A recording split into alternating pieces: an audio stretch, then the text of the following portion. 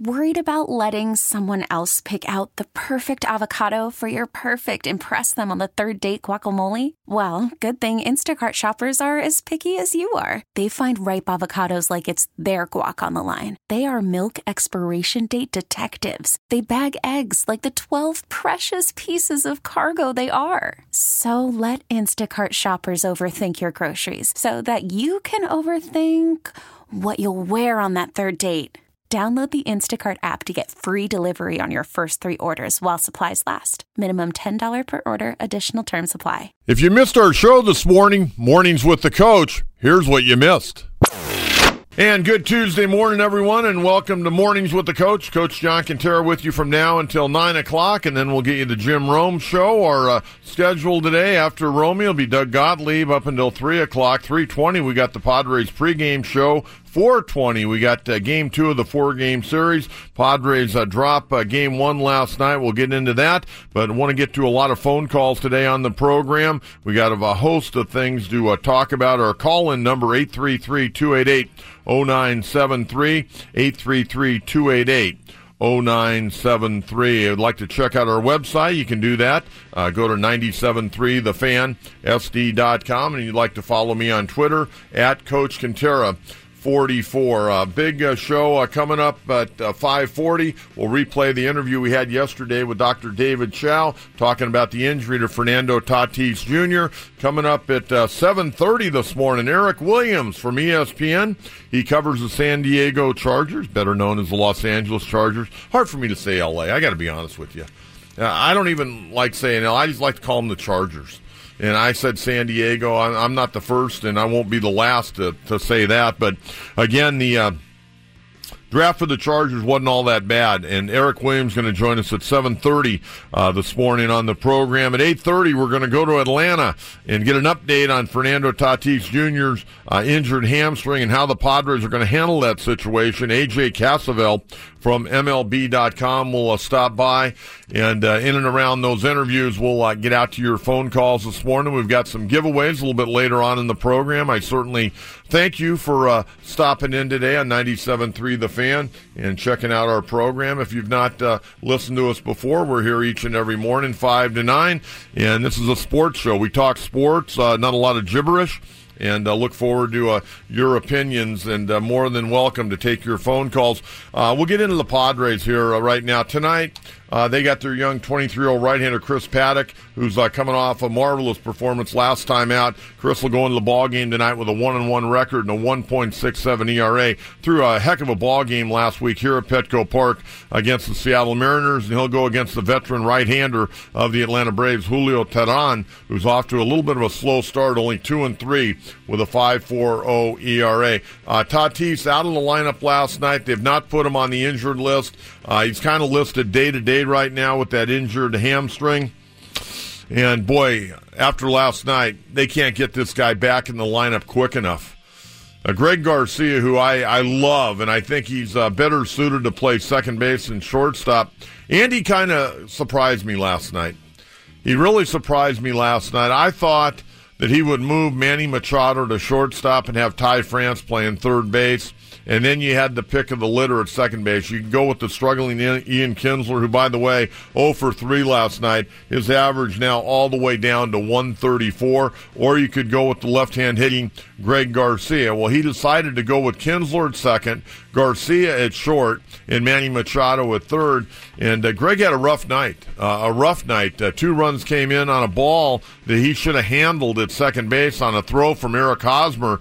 It looked like Greg never saw the ball and went right by him. Manny Margot came in trying to back up the play, and he made a diving effort. That got by him, and eventually 2 runs came around. Padres ended up getting beat last night 3-1. Mike Soroka, the young 21-year-old rookie right-hander, pretty good outing last night. He went 6 innings, 4 hits, only 1 run, struck out 8 before departing the ball game. Picked up the win. His record now 2-1, and drops his ERA down to 1.62. I thought Nick Margevicius last night, wow, I thought he threw pretty well. I mean, his control at times wanders. He had 3 walks last night, but he definitely deserved a better fate in this ball game last night. He went 5 2/3, 4 hits, 3 runs.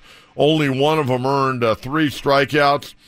Defense really let him down last night. Adam Warren came in for a third of an inning. Robbie Erland, 2 innings, couple of hits, and a walk. And you know what? The final insurance run, Ozzie Albies taking one over the boards last night. Ozzie Albies, a very nice looking young player, hitting .299 on the year. He was 2 for 4 last night with a 6 homer and a couple of RBIs. Dansby Swanson, the former number 1 pick of the Arizona Diamondbacks, now the starting shortstop for the Braves, 2 for 4 last night. Padres only mustered 5 hits in the ball game last night. Garcia had 1, Franmil Reyes had 1, Manny Machado 1 for 3 and a walk. He's hitting .235. He needs to pick it up. Eric Hosmer, another hit last night, 1 for 4, hitting .243. But in Manny Margot, a couple of hits last night, 2 for 3 night for Manny, hitting .263. Man, I look at the Padres right now, and man, they blew the game on Sunday. They blew the 6-run lead on Sunday. The game last night was very winnable if they play a little bit of defense. But again, you got to score. I mean, you can't have 5 hits. And to make things worse last night, they only had 5 hits, but they were 0 for 8 with runners in scoring position last night. The Braves weren't much better. The Braves were 1 for 9 with runners in scoring position. So my question to you, what lineup should Andy Green run out there tonight? Should he give Ty France an opportunity to start at third base? We haven't seen him on defense yet. Well, let's see him out there on defense for an extended period of time. He pinch hit last night and went 0 for 1. So far in his big league career, he's 2 for 4 and a walk. Hey, run him out there. What do you have to lose tonight? And going against a veteran pitcher, a right-hander, and Andy has said in some of the interviews that we've had right here on 97.3 The Fan that he'd like to give him a start against a left-hander and not necessarily, against a tough right-handed pitcher. Now, Greg Garcia does a good job of getting on base, but you got to play defense. And in all fairness to Greg, I don't know when the last time it was he played shortstop. It had to be sometime during spring training. And last night he did not look good. Not only did he miss the throw at second base, he also had a fielding error in the ball game. So not a good night for Greg Garcia, not a good night for the San Diego Padres. Tell you, the other team that didn't have a good night was the LA Dodgers. They squandered a lot of opportunities, ended up getting beat last night 3-2 by the San Francisco Giants. The Giants snapped the Dodgers' 4-game win streak. Evan Longoria, a 2-out, 3-run double in the bottom of the 7th was the difference in that ball game. And how about Cody Bellinger? He did it again last night for the Dodgers, 2 for 3 in RBI. Bellinger right now hitting .434. He threw out Brandon Crawford at third base. He leads the National League right now in assists.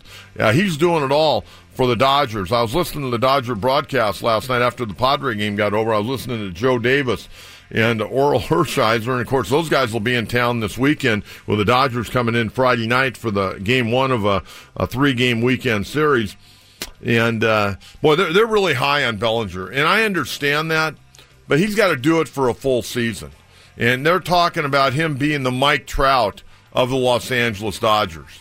Hey, there's no doubt Bellinger's a great player, and he may end up being a 300 hitter, but he got to hit 300 in the big leagues and, do it for more than a month to prove that he's in the same class as Mike Trout. He certainly has great ability, though, and he is a fun guy to watch, no question about that. They'll be back at it again tonight up at Oracle Park. Interesting matchup tonight. Right-hander Walker Buehler, who comes in with a 2-0 record and a 5.25 ERA. He's been a little bit up and down, fortunate to be 2-0, and the Giants are going to run out their left-hander and a former Padre All-Star, Drew Pomeranz, who's 1-2 and a 3.65 ERA. Dodgers right now at 19-12. They hold a 2-game lead over both San Diego and Arizona. The Giants with the win, sitting at 12-7. Bruce Bochy overall, considering that lineup up there, they don't have a lot of hitters in that lineup right now. Buster Posey's not the same guy. He's doing a pretty good job managing that ball club. The Angels were off last night. Tonight the Angels get a series started against the Toronto Blue Jays. It'll be right-hander Clay Buchholz going for the Jays, and 22-year-old right-hander Griffin Canning from Mission Viejo will be making his major league debut on the mound for the Angels. And, of course, a big drawing card tonight, not only if you're from Orange County to come out and see Canning, but Vladimir Guerrero Jr. expected to be in the lineup once again for the Toronto Blue Jays. I want to jump over to the NBA. We had 2 ball games last night, and we'll have 2 more tonight. Oh, man, I can't wait for that game tonight between the Golden State Warriors and the Houston Rockets after what took place on Sunday. But last night, Game 2 in the Eastern Conference semifinals, Philadelphia got up off the mat and knocked off Toronto 94-89. The Sixers led 51-38 at halftime. Jimmy Butler exploded for 30 points last night, 11 rebounds and 5 assists. James Ennis III came off the bench, 13 points for the Sixers. And Joel Embiid still scuffling a little bit with those knees. He played 32 minutes last night, had 12 points and 6 rebounds and 5 assists. Kawhi Leonard, another strong game for the Raptors in a losing cause. He had 35 points last night, 7 rebounds and 6 assists. So that series now tied at 1 game apiece.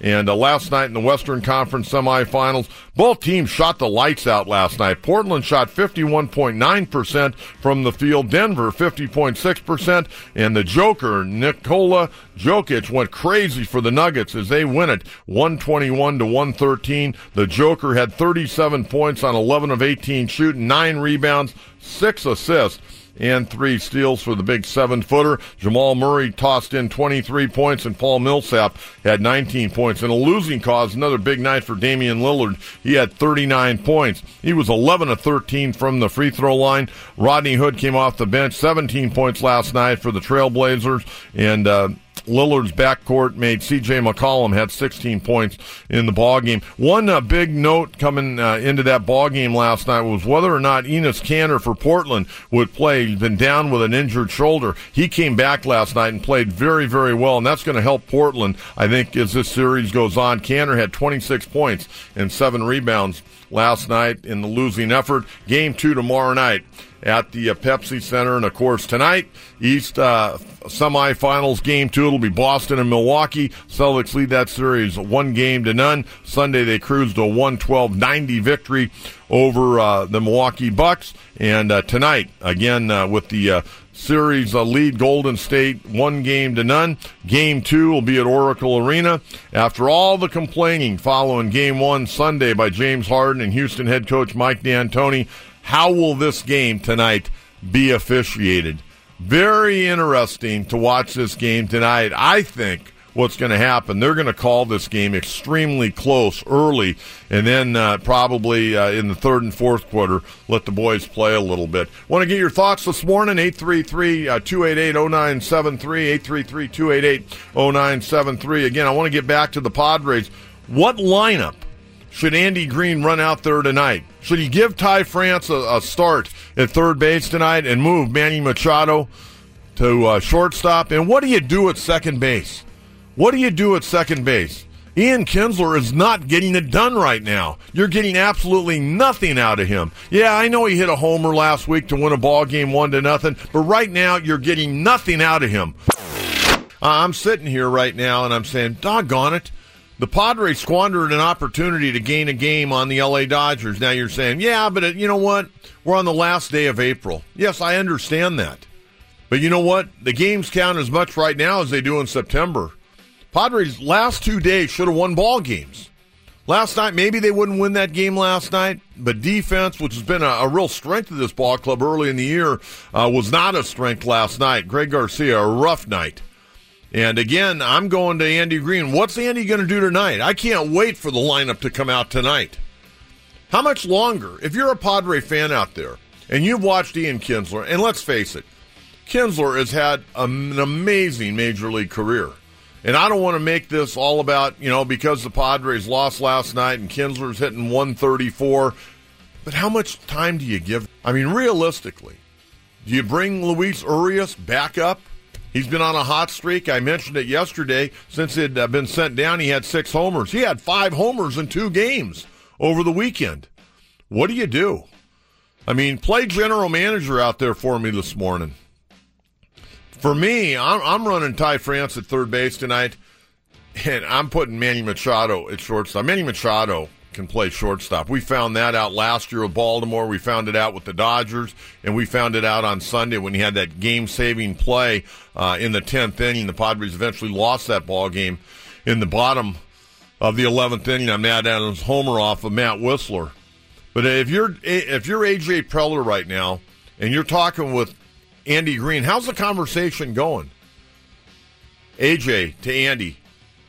Andy, why'd you play Greg Garcia at shortstop last night and Ian Kinsler at second? How about moving Greg Garcia over to second against right-handed pitching, and we'll give Kinsler a start against left-handed pitching. Let's put Manny at short, and let's put Ty France at third.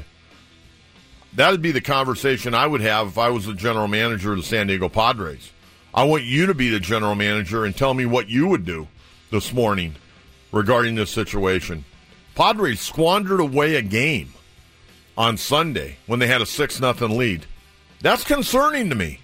That's very concerning to me. And last night, Orgavich just pitched great.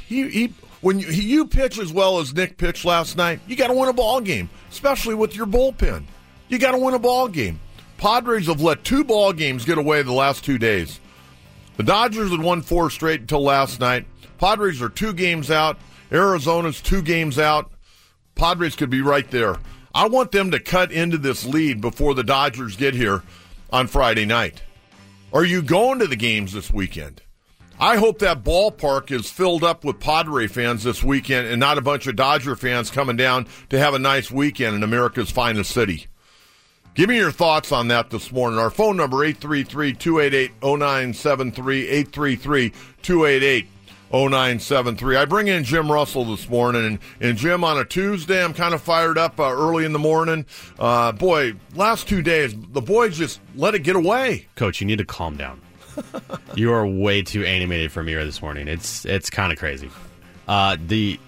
Sunday, like we said yesterday, you can't lose a 6-0 lead. Like, you have to lock that down. I don't care if you win 6-5, 6-4. You do whatever it takes to win that game. You don't give away runs, and I feel like they just kind of they gave away some runs in that game. Yesterday, I'm with you. I don't know what Greg Garcia was doing at second base. Shortstop. He's playing at shortstop, but he was covering second on that play. Right. That's what I meant. I don't know what he was doing while covering second base. You got to be ready for the baseball. And not only that, Margot, you got to back up the ball. Like, you can't let the ball just go by you and all the way to center field, cost you 3 bases. He had to dive for that ball, and he couldn't flag it down. I don't know what he was doing. Bad angle. And it wasn't a bad throw by Hosmer. No, it was right there. It was on the money. He got charged with the error. I know. And Garcia looks at him like, what are you doing? Like, come on, man. They had the guy at second base. Like, you have to be ready for the baseball.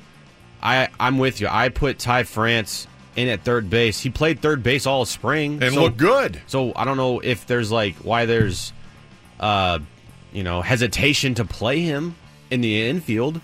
You have a really good backup in Manny Machado to play shortstop. I think that's going to work out just fine. Well, he was good enough to play shortstop for the Dodgers, who got to the World Series last year. Yeah, so Greg Garcia, he even told us, he is not a starter. He is not an all-star. He's not a Hall of Famer. He is a bench guy.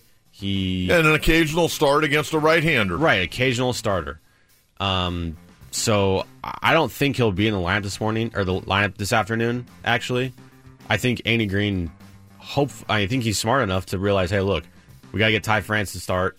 He said to us last week that they were looking to get him at least 1 start in this road trip, and I think today's the day. Well, I think maybe he starts the remainder of this series. What I would do tonight, this is how my lineup would work tonight. I would start him until Tatis gets back. Yeah, and we don't know, and hopefully AJ Cassavell is going to be able to shed a little more light on that. Yeah, that was real interesting. Padres really didn't go one way or the other. I'm listing him day to day right now. They're not putting him on the IL. They're going to monitor it. He woke up yesterday like you expect.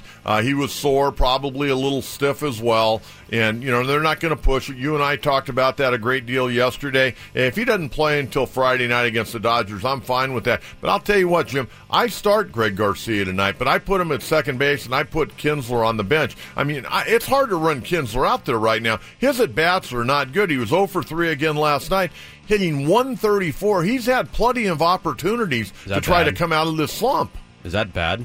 But actually, Tatis yesterday was taking grounders in the infield.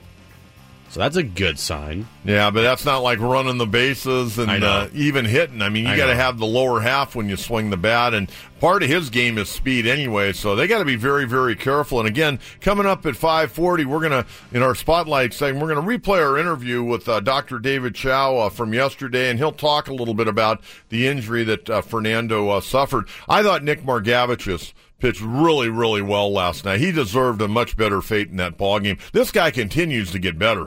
Especially against that lineup on the road.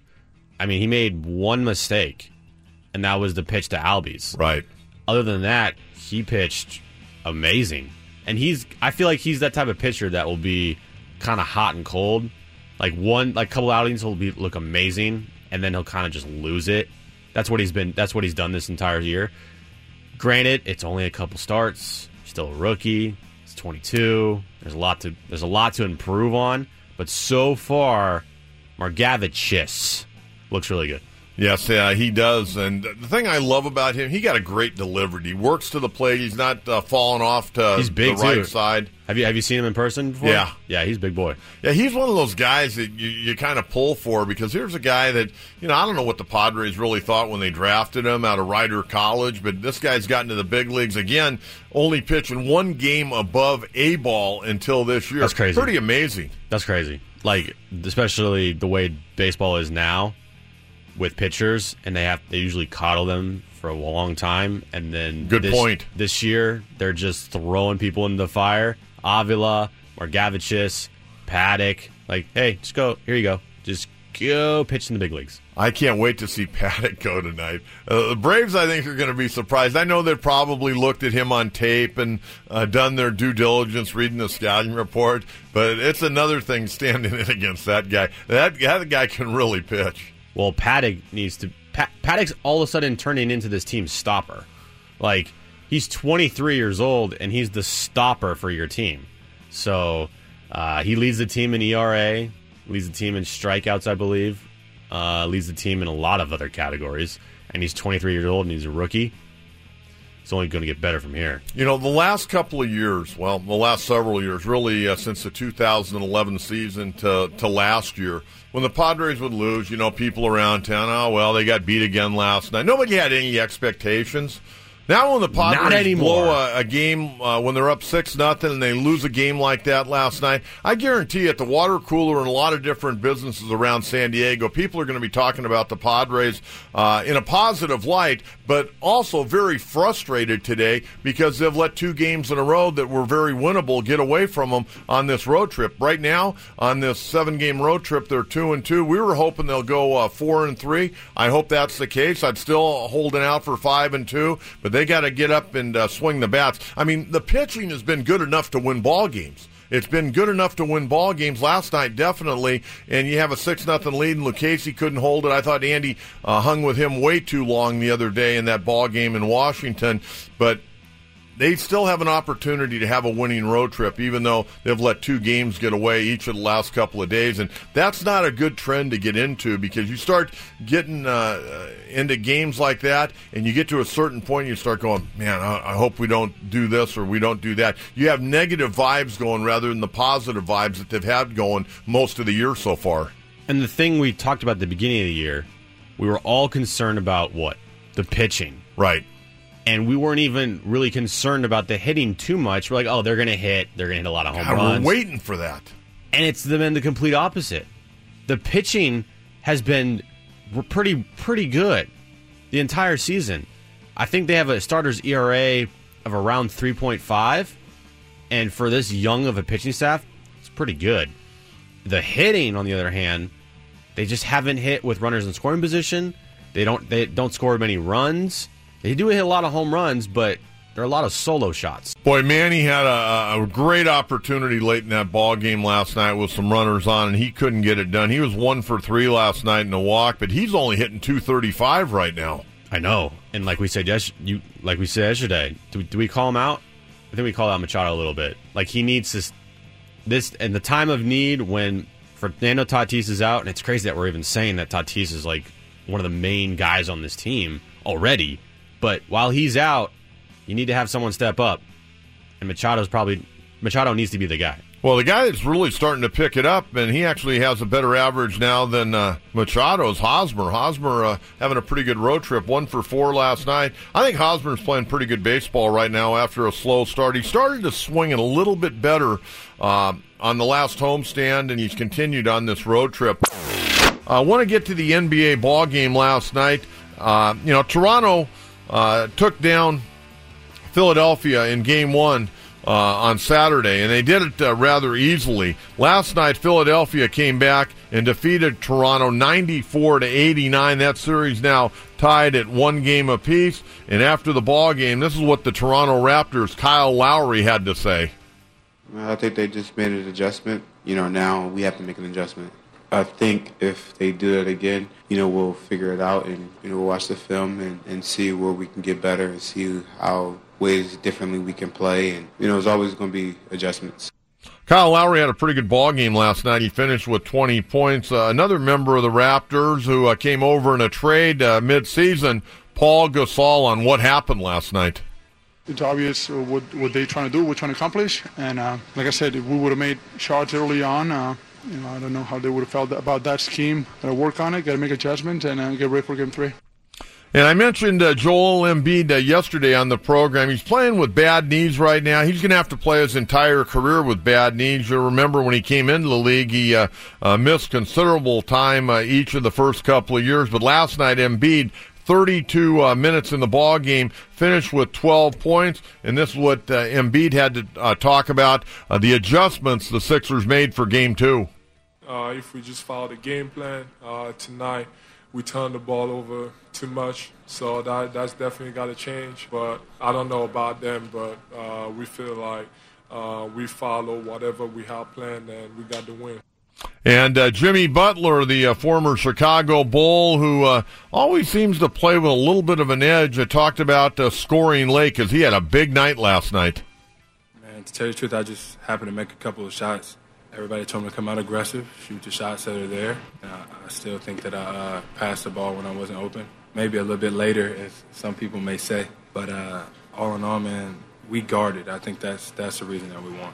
Well, Butler last night, he had 30 points. He was 9 of 22 shooting, 4 of 10 on three-pointers, 8 of 8 at the charity stripe. He had 11 rebounds and 5 assists. Tell you, the other guy that came off the bench last night and did a really nice job for Philly was James Ennis III. He had 13 points coming off the Sixers bench. So that series now tied at 1 game apiece. Last night, Denver got by Portland 121-113. The Joker, Nikola Jokic, a big night. Boy, that's 7 foot. They list him at 250 pounds. I think that may be being kind. I think he's a little bit bigger than that. But he had 37 points. And the thing you got to love about Jokic, not only can he score, he rebounds, and he really can pass. I mean, those European players, they really see the court well. He had 6 assists last night, and the big man also had 3 steals. Jamal Murray complimented Jokic with a nice ball game, 23 points, and the veteran Paul Millsap had 19 points. Game 2 tomorrow night at the Pepsi Center. I think all of us are excited about watching the game tonight. We got 2 games. We got the early game. Game 2 will be Boston taking on Milwaukee. Boston pretty much handled Milwaukee in every which way on Sunday in Milwaukee, 112-90. 5 Celtics were in double figures in that ball game. Kyrie Irving led the charge with 26.7 rebounds and 11 assists. And I loved Al Horford's game on Sunday. He came up huge. He had 20 points, 11 rebounds. He had 3 blocks and 2 of them on Giannis right there at the rim. And Jaylen Brown 19 points on Sunday. The Celtics right now are playing very, very well. You could argue they may be the best team in the East, but we'll have to wait and see how that other series goes between the Sixers and the Raptors. And, of course, tonight out on the West Coast, the late game, it'll be Game 2 between Houston and Golden State. Very interested to see how this ball game will be called tonight after all the complaining by James Harden, Mike D'Antoni, Chris Paul and company. And by the way, did you see Chris Paul got nailed $35,000 yesterday for making contact with that official? And Jim Russell and I agreed yesterday on the program that he would not be suspended, but he ended up getting a $35,000 fine. They said that aggressively confronting and recklessly making contact with an official. That's how the league stated that. So there you have it. Hey, want to get to your phone calls this morning? 833-288-0973, 833-288-0973. I'm asking you to be the general manager or manager of the San Diego Padres this morning on the program. I want to get your opinion on what lineup you'd run out there tonight. We start off today in Chula Vista. Daniel, you're batting leadoff with Coach John Quintera right here on 97.3 The Fan. Good morning. How are you? Well, I'm doing marvelous, Coach. How are you? Doing well. A little bitter, a little upset the Padres have let 2 ball games kind of get squandered away the last couple of days. Yeah, I mean, yesterday was definitely a tough loss, but I mean, when you don't put up any run support, our young pitching staff is just being overly taxed. I mean, if we could get 3-4 runs a game, I think we'd be probably 3 or 4 games better in the win category. Well, I agree with you that, Daniel. And my question to you, when are these guys going to start hitting? We keep saying, these guys are going to start living up to the backs of their baseball cards. I mean, Manny Machado's not hitting right now. Will Myers, after getting off to a great start, he's scuffling a little bit. When are these guys going to hopefully all get hot at one time? Well, maybe it's time for a new hitting coach. I mean, the Padres have been known to go through several hitting coaches. Well, they just hired this guy. He was their assistant hitting coach last year, and everybody was giving him great reviews. And, you can only, you can lead the horse to water. You can't make him drink. And once they step in the box, it's a one-on-one sport. And, these guys have all been around long enough. They've all had pretty good major league careers. But, man, some of these guys watching them at the plate right now is awful frustrating. Yeah, Coach, I was going to ask you, did you get a chance to see my Strikeforce tryout video? I sure did. How did you feel after the workout? It's still a little sore. I got word yesterday from Coach Burt that I'm going to be out to flip the coin, though, for my efforts there. Oh, that'll be great. Is that a week from Thursday night? That is. I'll be out there to flip the coin. That's great. How many guys showed up to that open tryout last week? There was about 30 guys, and I thought there was some pretty good athletes there, but apparently they're only going to keep maybe 1 or 2. Well, that's all right, and hopefully the Strikeforce can continue to grow their franchise, and the off-season I think is going to be really big for them. And hopefully they can get off to a better start next year than this year. This year they had so many issues to deal with. They didn't have a lot of time to, really put the business plan into effect. They had to, rush a lot of players into uniform. They've really turned that roster over quite a bit. And for the fans out there, we're talking about the Indoor Football League team, the San Diego Strikeforce, that play at the Pechanga Arena. Hopefully next year will be a better year than this first year. Being an expansion team, no matter what league it is, Daniel's very, very difficult. Definitely a lot of growing pains this year, but I can definitely see a lot of progress going forward, and hopefully next year will be a lot better year. Hey, I appreciate the phone call, and I'll look forward to seeing you at the ball game that night.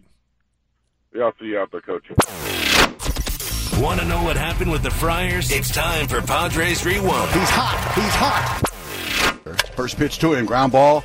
That's going to be shortstop, and it is made for 2. To second for 1, back to first, a double play. But coming on to score there is Greg Garcia, the homeboy who led with a single. The Padres have scored early as you can be. In the first inning, it is 1-0. Now with 2 gone here in the first inning. 0-1. Soroka this time deadens the bunt towards first. Hosmer going to go to second, and he throws it into center field. Now it gets through Margot, and it's going to roll for a while. Camargo's rounding third. He's going to score. Soroka is on his way to third. Oh, my goodness. 1-1 game. 1-2, sliced into right field. That's a base hit, and it'll give the Braves a lead. Albies goes to right. Soroka comes in to score. And now 2-1 Atlanta here in the third. For the Padres. High fly ball, left field. I thought he got it all. Deep left, and gone. Big add-on right there. 3-1. 2 on, 2 out. The 0-2 pitch. Reach for, grounded the other way. Long way to go. Machado at short. Off balance throw to first. Did he get him? He did. What a play. Manny Machado with another highlight reel defensive moment. One at shortstop yesterday, and now another here tonight. Save situation for Webb. He is first to the majors, and he's got it. Taken, 95-mile-an-hour fastball. Strike 3 called to Will Myers. Got him on 3 pitches, and the Braves win, as mentioned, Game 1. That was your Padres Rewind on 97.3 The Fan.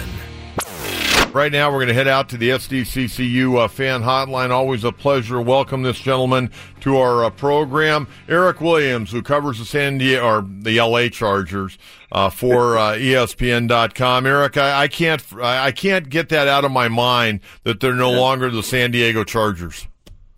San Diego certainly sounds right, doesn't it? Yeah, it certainly does. Hey, I got to bring you on, and I got to send out my condolences to you a little bit. Your Mariners are kind of on a real skid right now. Yeah, they're struggling a little bit, although they're over 500, and certainly a lot of fans in Seattle didn't expect them to be where they're at right now. But, yeah, they're scuffling a little bit, but they're still fun to watch right now. They're almost like a softball team with how many home runs they're hitting. Yeah, there's no question about that. I just thought I'd rib you a little bit about that ball club. The Friars got him a couple times last week here in San Diego. I want to talk about Tom Telesco and what he was able to get done in the NFL draft this past week.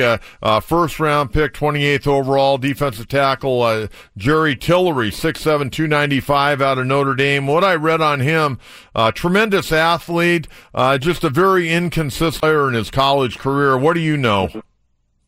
Yeah, I think you're right. I mean, I think that's the reason why he was still there at 28, because you look at the measurables and the production he had, 8 sacks, and then he had 4 sacks against Stanford. You think maybe he would have went a little bit higher. But you're right, the tape was inconsistent. He also has a labrum injury that he had surgery on in March, so he's injured. And then when I talk to people around the league, question his passion for the game. He's a guy that has a lot of outside interest outside of football. You know, he studied Japanese. He's been abroad. He's an economic major, which is unusual for a football player. But those are the kind of people that Notre Dame attracts. So it'll be interesting to see how he fits into the locker room. And, again, is he going to be a guy that's going to be a consistent player for the Chargers? They certainly need a person like that, a guy that can push the pocket and help, guys like Joey Bosa and Melvin Ingram consistently get to the quarterback. But Tom Telesco said that was the only first-round grade that they had on the guy when they picked at 28, and he feels, I think, their most obvious need, which was a defensive lineman, defensive tackle. Who they got covered back now with everything that's gone on during the offseason? Who do they have at that defensive tackle spot? Yeah, they only had 3 guys there currently heading into the draft. Brandon Mebane and Justin Jones would be their starters. Mebane at nose, Justin at 3 tech on early downs. And then T.Y. McGill is another guy that plays nose behind Mebane. Isaac Rochelle is a defensive end on early downs, but can push inside and rush from the interior in obvious passing situations. But they still need to add more depth there. They did draft a guy out of Cincinnati in the 7th round that can play defensive tackle. But I think first, second week of May, you're going to see them maybe add another defensive lineman or two to kind of beef up that group. We're joined by Eric Williams from ESPN.com, joining us on the SDCCU fan hotline. I got to tell you, I did not have this guy necessarily on my draft board, the young safety out of Delaware, Nasir Adderley, but when I read up on him, it sounds like they got a pretty good young player here. Yeah, to me, that was the signature pick for this year's draft. The Chargers really haven't had a guy that could run sideline to sideline as a free safety since Weddle left in free agency a couple years ago. And as you know, Gus Bradley's defense, they need an Earl Thomas back there to kind of erase mistakes because they play so much cover 1, cover 3 when they're playing single safety. Jaleel Dye filled that role last year, but he was really playing out of position. He's more of a strong safety than a free safety. So they're able to get a guy in the second round that has the measurables, that has that explosiveness in terms of his athleticism, and is a ball hawk that's going to go out there and get the ball. And he's also a pretty good tackler, too. He'll come up and hit you. So for them to be able to get him at 60, they didn't trade up to get him. They were patient and waited. I think it's going to change the way that defense looks. And I think this defense really has a chance to be special when you look at all 3 levels of their defense. They have Pro Bowl players, obviously Joey Bosa and Ingram, defensive line. In the middle, Thomas Davis, you add from the Panthers. And then I think Denzel Perryman is a Pro Bowl player if he can stay healthy. And in the back end, you have Derwin James and Casey Hayward. If that defense can stay healthy, I think they have a chance to be special. Third round, the offensive tackle out of Sioux Falls, 6'6", 309, Trey Pipkins. Yeah. Seemed like that may have been a little bit of a reach with him. It looks like he's more of a project guy for me. No, I think that's fair, Coach. And Telesco said one of the reasons they chose him there is because they felt like they wouldn't get him at the end of the fourth, that somebody would have plucked him before they got down to Pickens. So they went ahead and took him in the third. He is a project. He's a guy that he only had one scholarship coming out of high school, and that was to Sioux Falls, a Division II school. Interesting story. He was 5'11" as junior in high school. Huh. He grew 6 inches over 3 months and got to 6'6". And Coach, as you know, when you grow that quickly in that short of a time frame, there can be some awkwardness in trying to get used to being a different height. And so he was a tight end in high school. They moved him to offensive tackle in college, and a guy that's just kind of continued to get better. And he has all the measurables that they're looking for in a tackle. Long levers, 6'6", 310, the dancing bare feet, so he can get out there and kick step and has the athleticism to keep up with talented defensive ends, but he's going to have to obviously have a steep learning curve to try to get up to speed. A guy that maybe doesn't see the field this year, but down the road, particularly with Russell Okung, probably moving on the next year or two, they're going to need to figure out a plan to replace somebody like that. Eric Williams from ESPN.com. We're taking a look at the Charger draft. He's joining us on the SDCCU fan hotline. In the fourth round, they went back to Notre Dame once again and got an inside linebacker, Drew Tranquill, 6'2", 234. This guy, it seems like this guy is a real football player, a real student of the game. Yeah, a guy that came in as a safety, pretty good athlete, ended up moving up, bulking up and moving to linebacker. He can play all three linebacker positions for them. But I think mainly you're going to see that this is a guy that's going to come in and play special teams, particularly with Kyle Emanuel retiring. They need to have somebody come in and kind of fill that role as a core special teams player, but also a possibility of a guy working into your lineup as a linebacker. 2-year captain at Notre Dame. And the Chargers like those Golden Domers. They take Tillery in the first. They got Isaac on a couple of years ago. Obviously Manti a couple of years ago. They seem to go to that quite often when you talk about bringing in guys from Notre Dame. Eric, in the fifth round, they took the quarterback out of North Dakota State, Easton Stick. And is this the guy they're looking at right now as possibly the heir apparent Phillip Rivers, or is this a guy just coming in to compete with Cardell Jones during training camp? Yeah, I think it's just a guy to come in and compete with Cardell for that number 3 spot and push him, see if they can figure that number 3 spot out in terms of just having a developmental guy on the roster. They really like his poise, his leadership, and his athleticism. He ran 4.62. That's pretty fast for a quarterback. Was 49-3 with the Bison. That's impressive. Replaced Carson Wentz, so he had some pretty big shoes to fill at North Dakota State and seemed to handle himself pretty well. It's just kind of take a flyer on a guy. The Chargers haven't drafted a quarterback since 2013, Brad Sorensen, in the 7th round. He's no longer in the league. But I think it's just kind of taking a flyer on a guy, trying to get that quarterback room, a little better. They have Tyrod Taylor. He's the backup. They paid him pretty good money, 2 years, $11 million.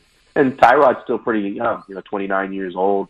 With the way that the quarterbacks continue to play into their 30s, Tyrod's probably going to be around for a while as well.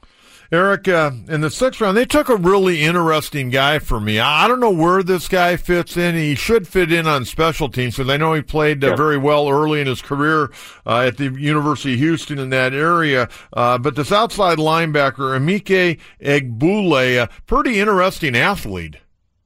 Yeah, 6'2", 245, run and chase linebacker. He'll be an auto in their scheme, which is basically Sam outside backer. I think he can play some defensive end too because he has some pass rush ability, and he kind of tracks as a guy that could play that role as a Leo defensive end behind Ingram. I think you're right. His guy's probably going to help you in teams because of his athleticism. But he played with a pretty talented player at Houston, Ed Oliver, and was able to get one-on-ones and take advantage of that because people were paying so much attention to Oliver inside. So he's a guy that maybe has a chance to latch on as a back-end roster guy if he can play special teams. If not, he'll probably be a practice squad guy. And, Eric, finally, the defensive tackle they took in the 7th round, Cortez Broughton, 6'2", 293 out of Cincinnati. Little undersized, I think, to play inside in the NFL.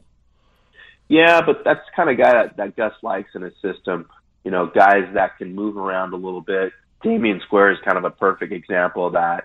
Damian would play anywhere from close to 300 and maybe drop down to 280 if they wanted to move him outside to play defensive end. He actually started at defensive end when Bosa was hurt. And so it just gives him some flexibility. He has some pass rush ability to push the pocket. They want their guys in the middle to really get upfield and be disruptive and not play as much two-gap. So I think he kind of fits some of the things you're looking for in a defense tackle. And again, maybe he's a guy that can either earn it back into the roster spot because they have such a lack of depth at defensive tackle, or be a practice squad guy. Okay, I'm not going to ask you how the Chargers looked at their draft because all teams figure they got exactly what they wanted. It's like in recruiting. There's not a school in America that had a bad signing date for recruits. But from what the Chargers needed to do in this draft, what needs they needed to address, do you feel that they addressed them? I think for the most part, I'd probably give them a B minus because they did a good job of kind of just sticking where they at. They didn't feel like they needed to move up to get a particular guy. They filled their needs for the most part. I think the one thing that they need to do that maybe they didn't do the draft is add more depth to the offensive line. I think, at times they struggled, particularly when you look at Sam Tevi at right tackle, Dan Feeney at left guard. Those guys need to continue to improve and get better. I think the Chargers are banking on another year in the system and another year of reps for those guys, for both of those guys to improve. You're going to have Forrest Lamp that's going to be competing for a job along that offensive line, whether it's right guard or left guard. I don't know where he slots in right now. They're going to, have training camp to figure that part out. But I do think they need to continue to add talent there because they have guys that are getting a little longer in the tooth. You look at Russell Okung, Mike Pouncey, and Phillip needs to be protected, particularly from pass rush in his face, because Phillip's not a guy that obviously is going to get out of the pocket and make plays. So I think they need to continue to address that. Maybe they look to add somebody in free agency that can help them. All right, Eric. Hey, great job. Appreciate the time. And that's exactly what I gave him earlier when I was looking at the draft, a B minus. As always, my friend, thanks so much for the time today. Sure, no problem. Thanks for having me, Coach. I appreciate it. There you go. Eric Williams from ESPN.com joining us on the SDCCU fan hotline. You can nominate SDCCU Best Credit Union in the Union Tribune Readers Poll daily at SDCCU.com/nominate. San Diego County Credit Union. It's not big bank banking. It's better. Padres trying to erase a 2-game losing streak. They'll send right-hander Chris Paddock to the hill. Paddock pitching so well. Had that great outing last week here at Petco Park against the Seattle Mariners. Chris will bring in a 1-1 mark and a 1.67 ERA going against the veteran right-hander Julio Teheran, who right now is 2-3 with a 5.40. Padres lose last night 3-1. They only mustered 5 hits in the ball game last night. And I look at that lineup last night. I think it has to change tonight. I've been saying right from the time I got on the air this morning at 5 o'clock, you put Ty France at third base tonight. You put Manny Machado at shortstop, and you put Greg Garcia over at second base. I'm sticking Ian Kinsler on the bench. Let him work some things out with the hitting coach, Johnny Washington. Kinsler last night 0 for 3, hitting a $134 right now. Garcia did not have a great ball game last night defensively. I guess he's missed that throw. I mean, I don't know what happened on that play where Hosmer threw the ball to him at second base. It looked like he saw him, and all of a sudden, boom, that ball went by him. It went by Manny Margot. It brought in one run, sent the a runner all the way to third base, eventually came in on a base hit by Ozzie Albies to right field.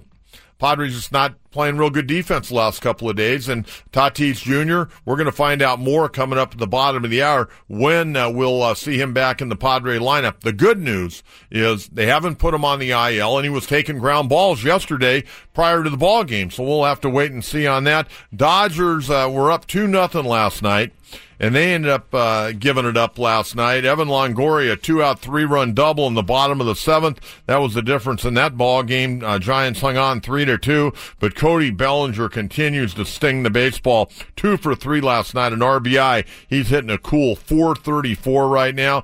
Dodgers hold a 2-game lead over both San Diego and Arizona. The Angels were off last night. Kind of a fun time maybe to go out to the ballpark tonight at Angel Stadium. The Blue Jays are in town. It'll be right-hander Clay Buchholz going for Toronto, and 22-year-old right-hander Griffin Canning making his major league debut. The kid out of Mission Viejo.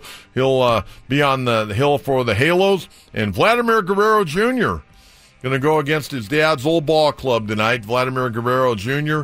In his first 3 games in the big leagues right now is 3 for 12. He's gotten a hit in every one of his ball games so far. He's hitting .250. It's going to be fun to watch his career because, man, he can really hammer it, no question about it. Earlier in the program, and the only reason I even brought it up today was because I was looking at my notes on the NBA. And what I do is I have these yellow tablets that I write out every day on baseball, basketball, football, hockey. I even got hockey in here. And we're going to be talking hockey a little bit tomorrow and probably the following day because the Gulls are continuing in the playoffs right now. Congratulations to Dallas Eakins and his team. We're also going to talk tomorrow to a San Diego Seal who will join us in studio tomorrow. And if you haven't been out to a Seals game, I got to tell you, it's really enjoyable. Same thing with a Gulls game as well. If you haven't been out there, good time to go because both teams are in the playoffs right now. Sockers were in the playoffs till they got eliminated the other night by the Monterey Flash. But we got talking about the NBA. And, growing up here in San Diego, we had the Rockets. They were sold to Houston. We had the San Diego Clippers and Donald Sterling, the owner. We know all about Donald Sterling, what he was all about. He took the team from San Diego and they went and played for many, many years at the LA Sports Arena. And then they also played games at the Honda Center there in Anaheim. They, play a handful of games there at the Honda Center from time to time. They no longer do that because they're at Staples Center. And my question to you fans out there, Lakers. I'm a Laker fan. I'm sure a lot of people out there are Laker fans. I don't know how many Clipper fans we have listening to the program. But my question was, do you think San Diego could hold an NBA team? Because I think that San Diego really has gotten a little bit of a bad rap when it comes to NBA basketball. It wasn't their fault that Mr. Breitbart had a problem with the city of San Diego. Boy, that sounds familiar, doesn't it? They had a problem about the parking lot. Who was going to pay for the parking lot being redone? And there were some other issues. Again, this was the city of San Diego. Boy, they haven't had any problems with any professional franchises in the recent past, have they? Well, it goes all the way back to the San Diego Rockets, and then Donald Sterling was an L.A. guy, and he wanted that team up in L.A.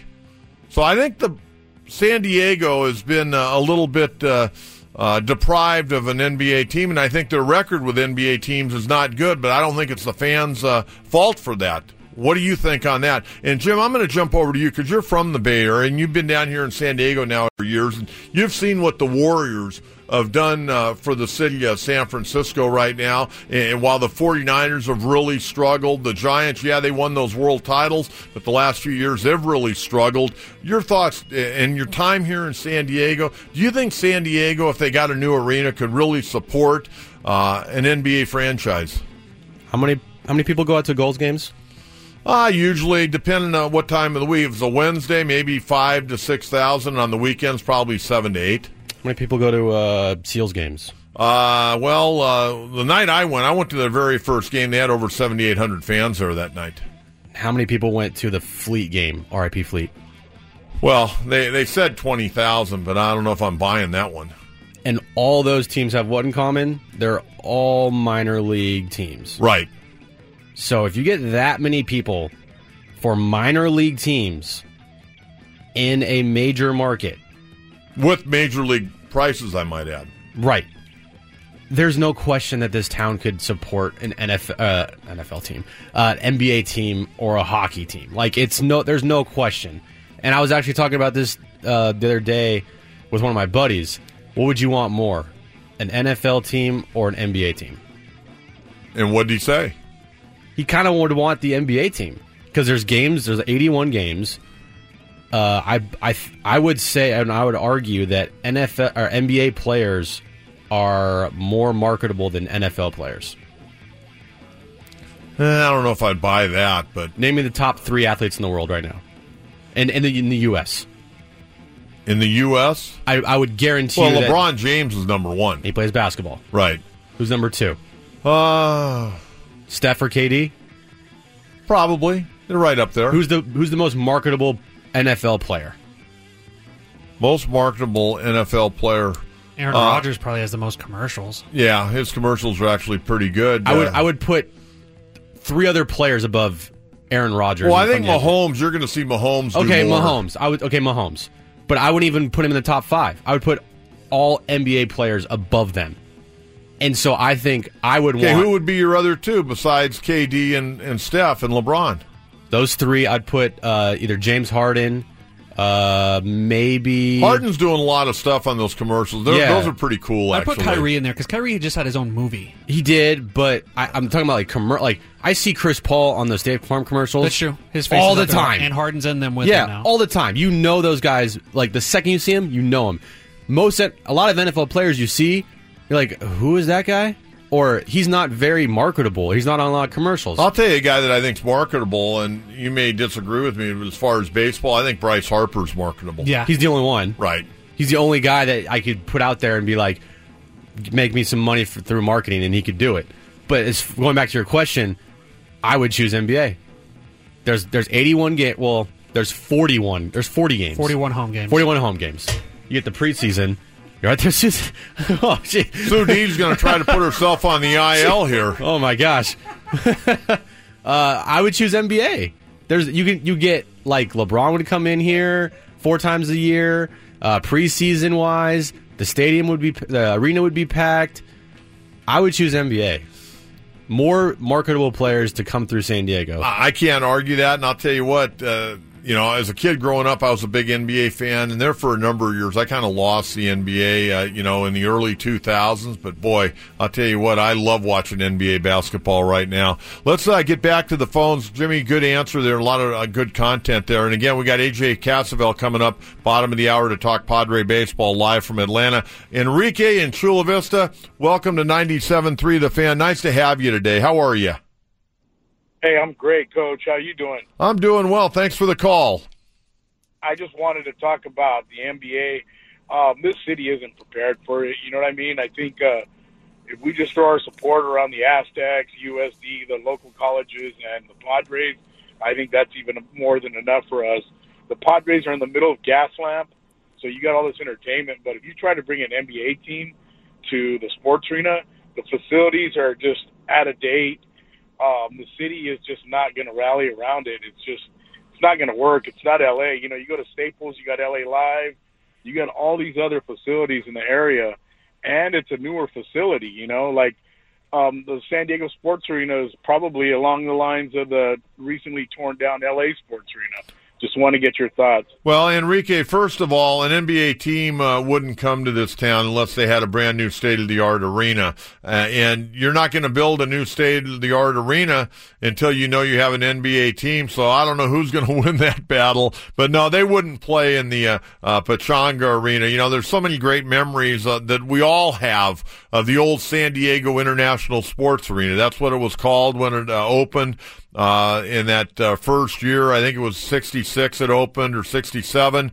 I remember the original Gulls played there. Then eventually the Rockets came in, and they've done a marvelous job. Ernie Hahn does an incredible job running that venue, and they've got all these different minor league franchises playing out of there, along with all the great concerts and other events they bring year in and year out. But no, you wouldn't be able to bring an NBA team here unless you knew that you were going to have a brand new arena. And the other question would be, where do you build that arena? That would be the next question. Yeah, Coach. The other thing is, unless we have a Steve Ballmer that I don't know about, you know what I mean? There's no way that some rich billionaire is just going to pick up a team that's not doing so well in their city, come down here, like you said, build a brand new facility himself and do it, because that's the one thing that I got to give the city credit for. As much as it was painful to see the Chargers leave, you know what I mean? This is ridiculous. These sports franchises, holding cities hostage, you know, because the Charger fan base is great, but they proved that they weren't stupid because, you know, you should not be given a private business. You know, was it that they wanted like $500 million to build the stadium plus the land? This is ridiculous. I hear you, Enrique. And hey, thanks for the phone call. Look forward to hearing from you again. Have a great day. Take care, Coach. That was Best of Coach, 5 to 9 mornings, right here on 97.3 The Fan. T-Mobile has invested billions to light up America's largest 5G network, from big cities to small towns, including right here in yours.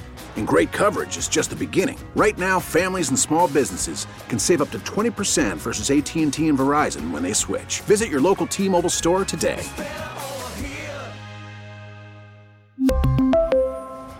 Plan savings with 3 lines of T-Mobile Essentials versus comparable available plans. Plan features and taxes and fees may vary.